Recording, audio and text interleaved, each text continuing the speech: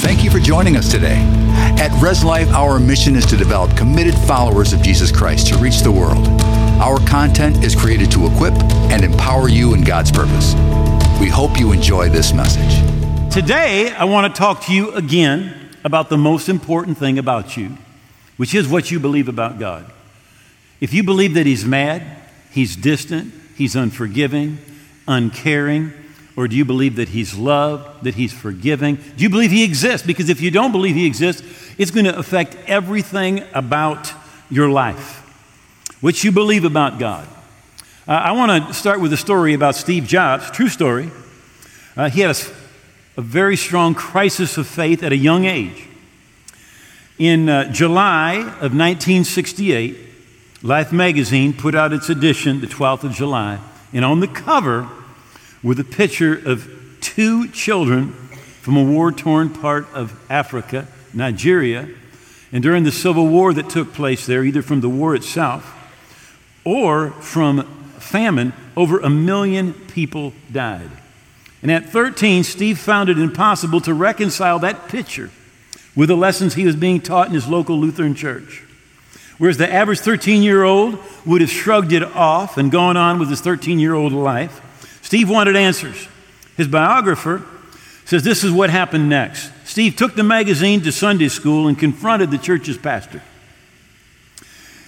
He says, if I raise my finger, will God know which one I'm going to raise even before I do it? And the pastor answered, yes, God knows everything. Then Steve pulled out that Life magazine cover and asked, well, does God know about this? And what's going to happen to those children? The answer he received was less than acceptable, according to the biographer.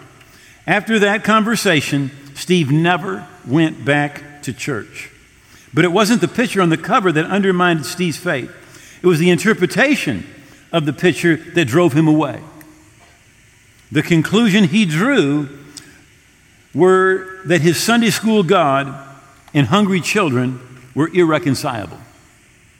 What you believe about God will affect your entire life.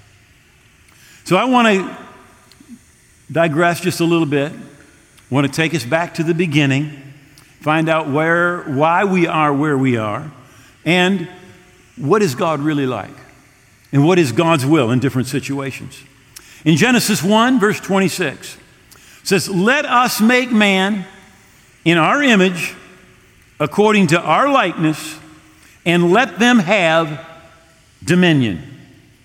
When God created mankind, He created mankind to have dominion.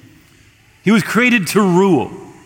In fact, God put, the Bible says, everything under His feet, under His authority. And God placed mankind in a beautiful garden. And this is what God said. He said, the Lord God took the man and put him in the Garden of Eden to tend, to guard, and to keep it. He had responsibility to keep someone out of that garden, to keep certain things out of that garden. God said, you guard it, you keep it. But you and I know what happened. The devil came, Adam and Eve sinned, and literally what Satan did was he came and he took the dominion that God had given to Adam. In Job, it says it this way: He has stripped me of my crown, of my glory, and taken the crown from my head. The position that God had put Adam in, he lost that position. The dominion that he had, he lost that dominion. And Satan came in.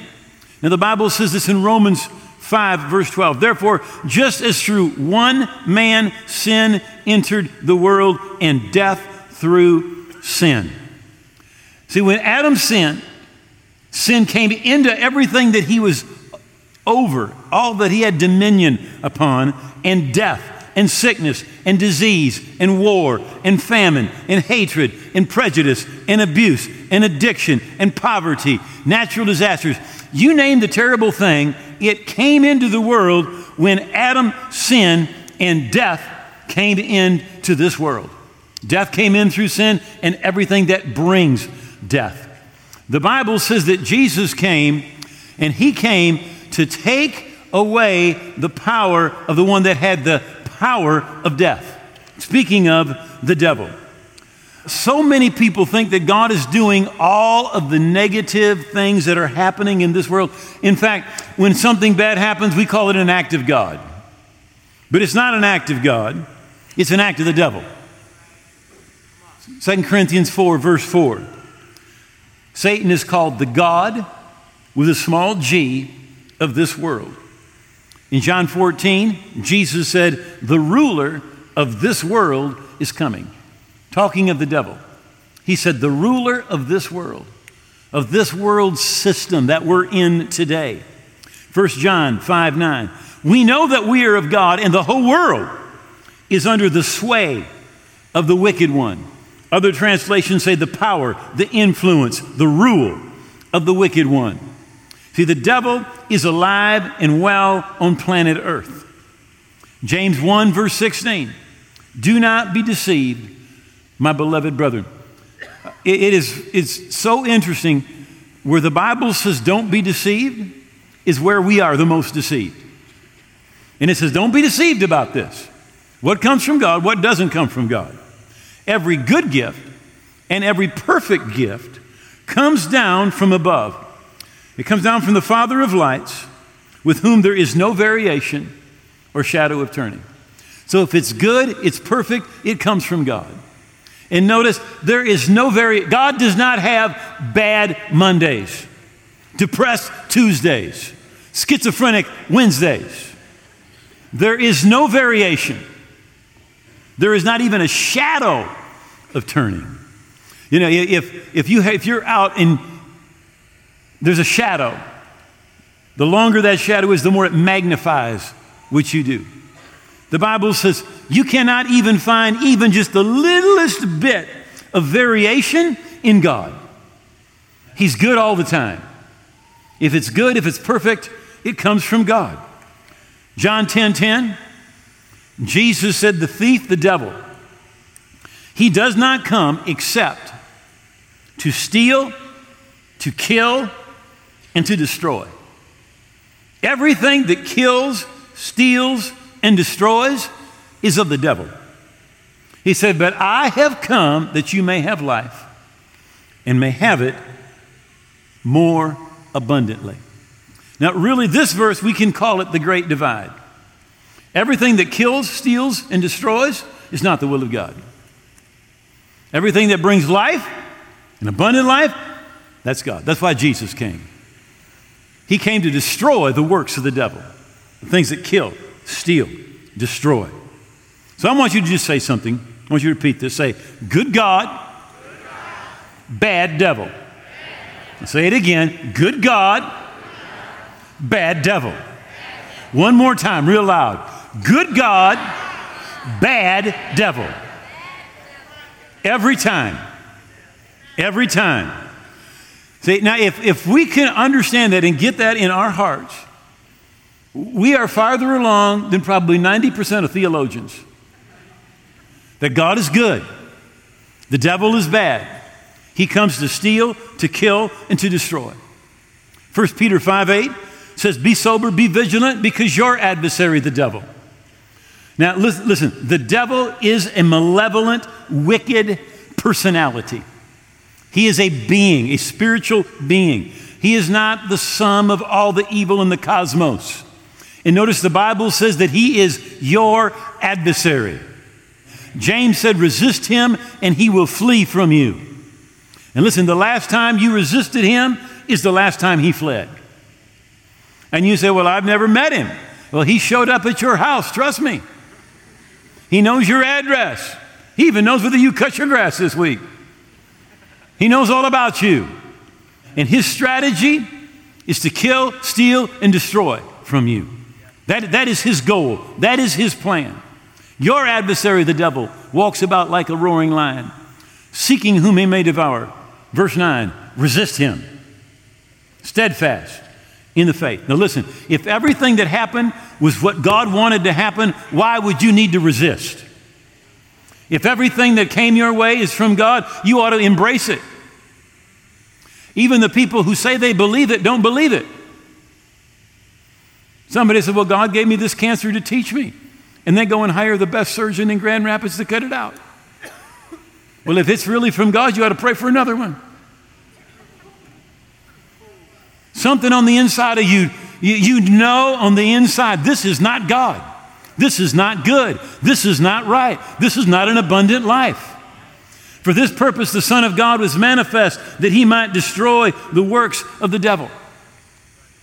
I am not saying this to attack, but if you believe everything is from God, and it's just God punishing you or testing you or doing something, you're more like a Buddhist. And you believe everything that happens is supposed to happen. It's karma. It's paying for the things that you have done. Listen, the Bible does not teach karma. The Bible teaches grace. And grace is unmerited favor. It's you don't get what you deserve. Karma is you get what you deserve. So just take it. Get it done with. But grace is unmerited favor. And the Bible tells us that this is the time of God's grace, of his favor on your life. The New International Version really popularized the idea of what I would call radical sovereignty. In 288 verses in the New International Version, the phrase sovereign Lord appears, where in other translations it was Lord God or Almighty God. And really, even sovereign Lord is not bad if you look at it the way that a dictionary would look at it. When you apply the word sovereign as a noun, it means a king, a queen, a noble person, one who serves as chief of state, a ruler, or a monarch. Yeah, that's good.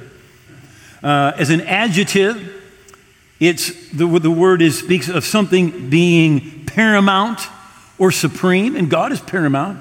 He's supreme. Another definition is having supreme rank or power. God has that. He's at the top of our food chain, so to speak. Nobody tells him what to do. He's absolutely supreme. And another definition is self-governing or independent. How many of you know the United States is a sovereign nation? We're not under somebody else's rule, and God is not. And the word comes from the Latin word meaning super or above. And in all of those ways, God is sovereign. But what religion has done, it has come along and concocted its own definition of sovereign, meaning that God controls everything and that nothing can happen without it being his will. The Bible does not teach that. The Bible teaches that there is an evil, malevolent spirit called the devil. He comes to kill, to steal, and to destroy. He's the one who brought sin and death and sickness and disease and war and poverty into this world. 1 John 3, verse 8. He who sins is of the devil, for the devil sinned from the beginning. For this purpose the Son of God was manifest, that he might destroy the works of the devil. If there were no works of the devil, Jesus would not have needed to have come. Acts 10:38, how God anointed Jesus of Nazareth with the Holy Spirit and power, who went about doing good, healing all who were oppressed of the devil. Everybody say, Jesus healed those oppressed of the devil, not God. God wasn't the one who sent sickness. Ultimately, it came back to the devil who brought sin and death and sickness and disease into this world. 1 Timothy 2:4, God desires all men to be saved and come to the knowledge of the truth. That's God's will, that every person be saved. How many of you know someone who died without God and stepped into eternity without God? How many know somebody? That was not God's will. The Bible is very clear. He wants everyone to be saved. Jesus in the synagogue, there's a woman who's bent over. She can't rise herself up. She's been bent for 18 years. Jesus goes over, puts his hands on her and says, be loosed of your infirmity. And she straightens up immediately.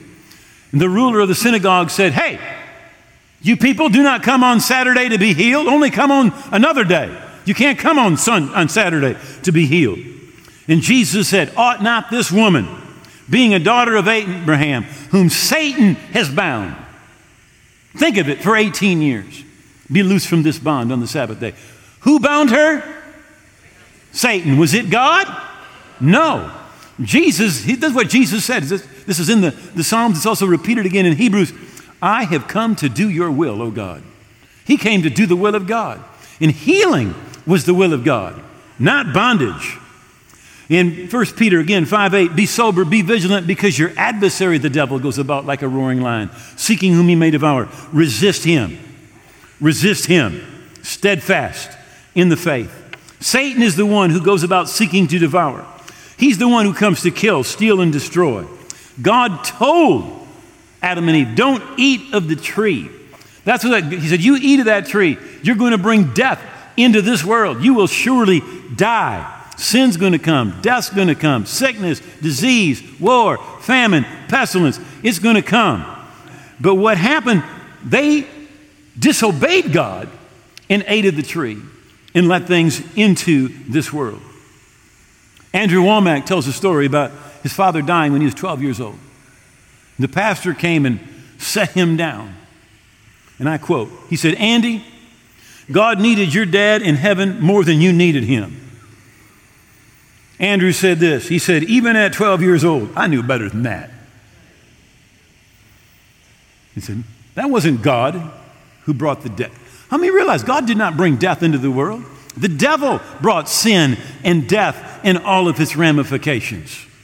And so often we blame God for everything that happened, but the truth is, Satan is the prince of this world. He's the God of this world. The Bible says the whole world is under the sway of the wicked one. But Jesus came to destroy the works of the devil. He came to bring life and to bring abundant life. That's why the Bible says in 2 Peter that he's given us exceedingly great and precious promises that by them we may become partakers of the divine nature. God wants us to receive what he has for us, but we've got to receive it by faith. We've got to get in his word and find out what he's done for us. In fact, 2 Corinthians 5:17 says, if anyone's in Christ, you're a new creature, you're a new creation. Old things have passed away. Behold, all things have become new. You see, when you get right with God, you need God to introduce you to yourself because of what he does in you and what he has for you.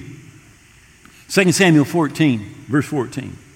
For surely we die, become like water spilled out on the ground, which cannot be gathered up again. Yet God does not take away life. Yet God does not take away life. God is not the one who brought death into this world. In fact, the Bible says this, that God has no pleasure in the death of the wicked. He has no pleasure in the death of the wicked. And it says, precious in the sight of the Lord is the death of his saints. He has no pleasure when somebody wicked dies. He wants them to get saved. He wants them to get right. He wants them to come back into relationship with him. Yet God does not take away life, but devises means so that his banished ones will not be expelled from him. That's what God wants. He wants everybody to get back into right relationship with him. And Jesus is telling what the kingdom of God is like. And he says, it's like a woman who loses a coin. And she drops everything. And she does nothing but search until she finds the coin. And Jesus said, that's what the kingdom of God's like. And then he says, the kingdom of God is like a shepherd with 100 sheep who loses one sheep. And he leaves the 99 at home and goes in search of the one that's lost. Most of you know that Jeannie and I, we were missionaries in Mexico. I have a good friend who preached a sermon on the 100 sheep. But in Spanish, a sheep is an oveja, but an old lady is a vieja. So he meant to preach on the 100 sheep, but he preached and said the Lord had 100 old ladies and lost one. So he left the 99 old ladies at home and went and searched for the old lady that he had lost. And when he finally found the old lady, he threw her over his shoulder. And he brought the old lady home rejoicing. Listen, God's looking for one lost person. He's looking for every lost person. Because every single person is valuable to God. Jesus said, what would it profit you if you gained the world, but you lost your soul?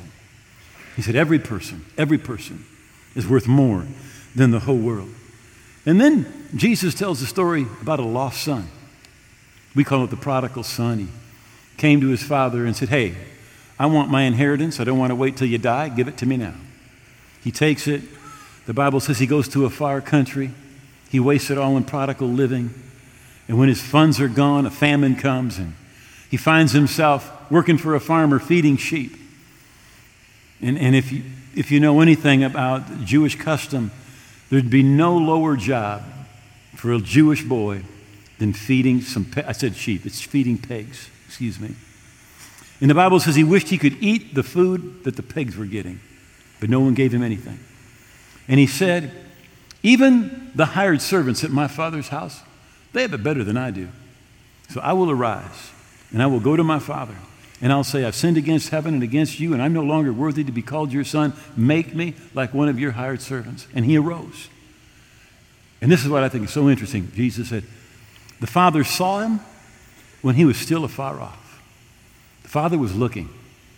He saw him when he was afar off, and the father gets up and runs. And he gets to him and he hugs him. And the son starts to talk, and his father just cuts him off and says, go kill the fatted calf. Bring him a robe. Bring him new sandals. Put a ring on his finger, because this my son was lost and now he's found.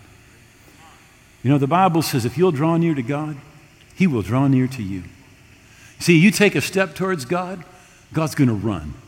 He's going to run towards you. You see, so many people think God is distant, he's unconcerned, he's unloving, he's unforgiving, but nothing could be farther from the truth. And so often we blame God for the things that happen.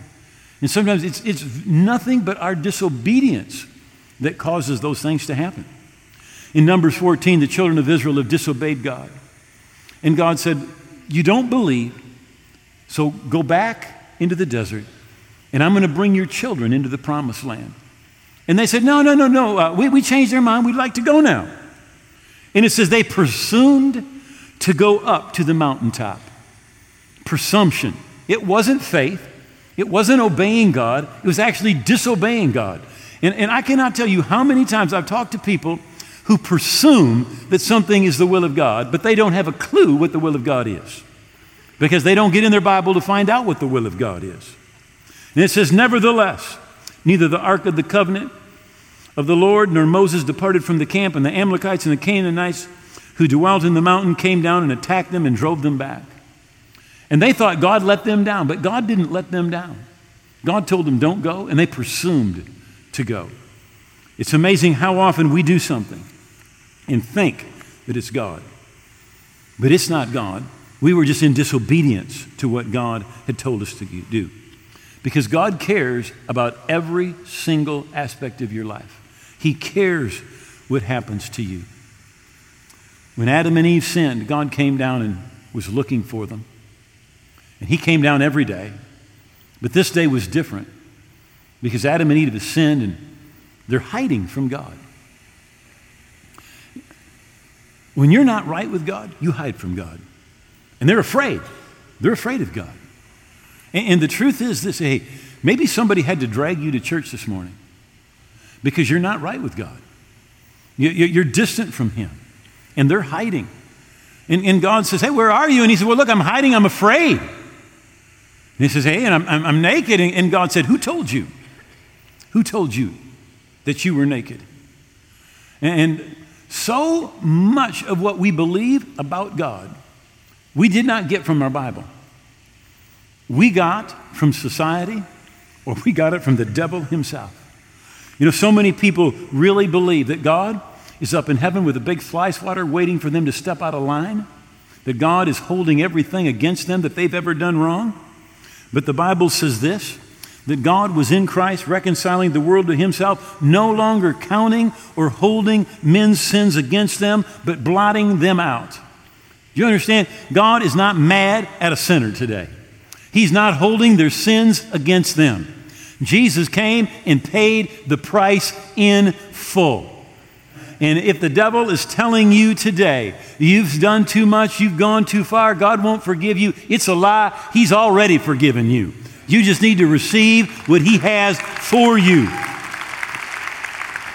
When the angels came and announced Jesus' birth, they said this, and on earth peace and goodwill towards men. That's what God wants. God wants peace. He has goodwill towards men. It's the time of his favor.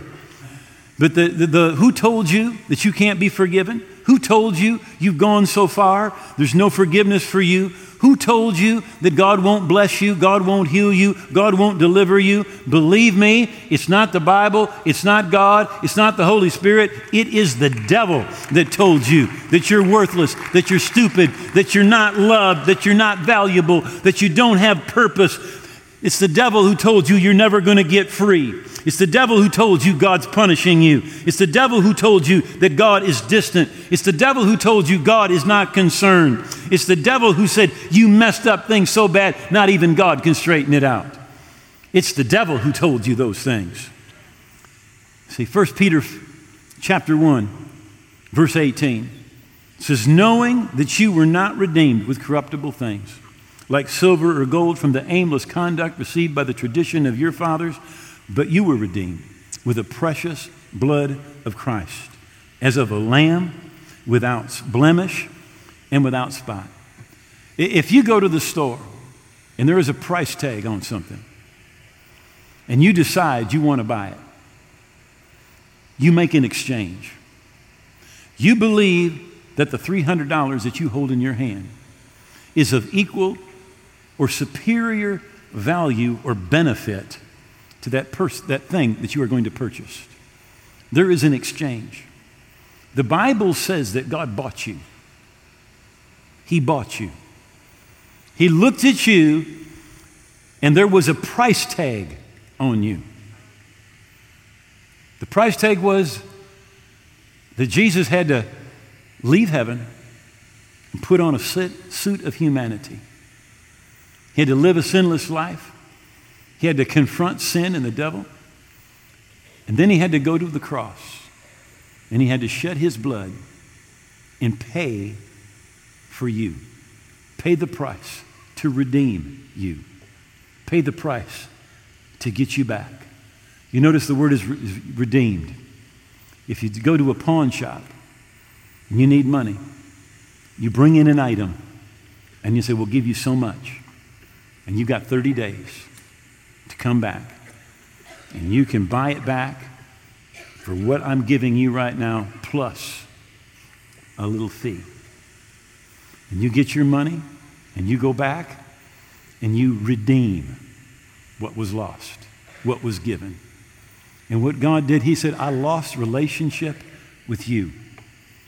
But I sent Jesus to pay a price, to go and suffer, to shed his blood, and to pay for all that you owed so he could redeem you and buy you back into right relationship with himself.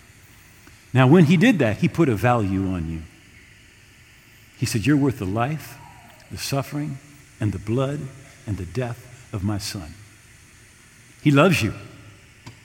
He values you. He cares about you. And Jesus said, I've come that you may have life and have it abundantly.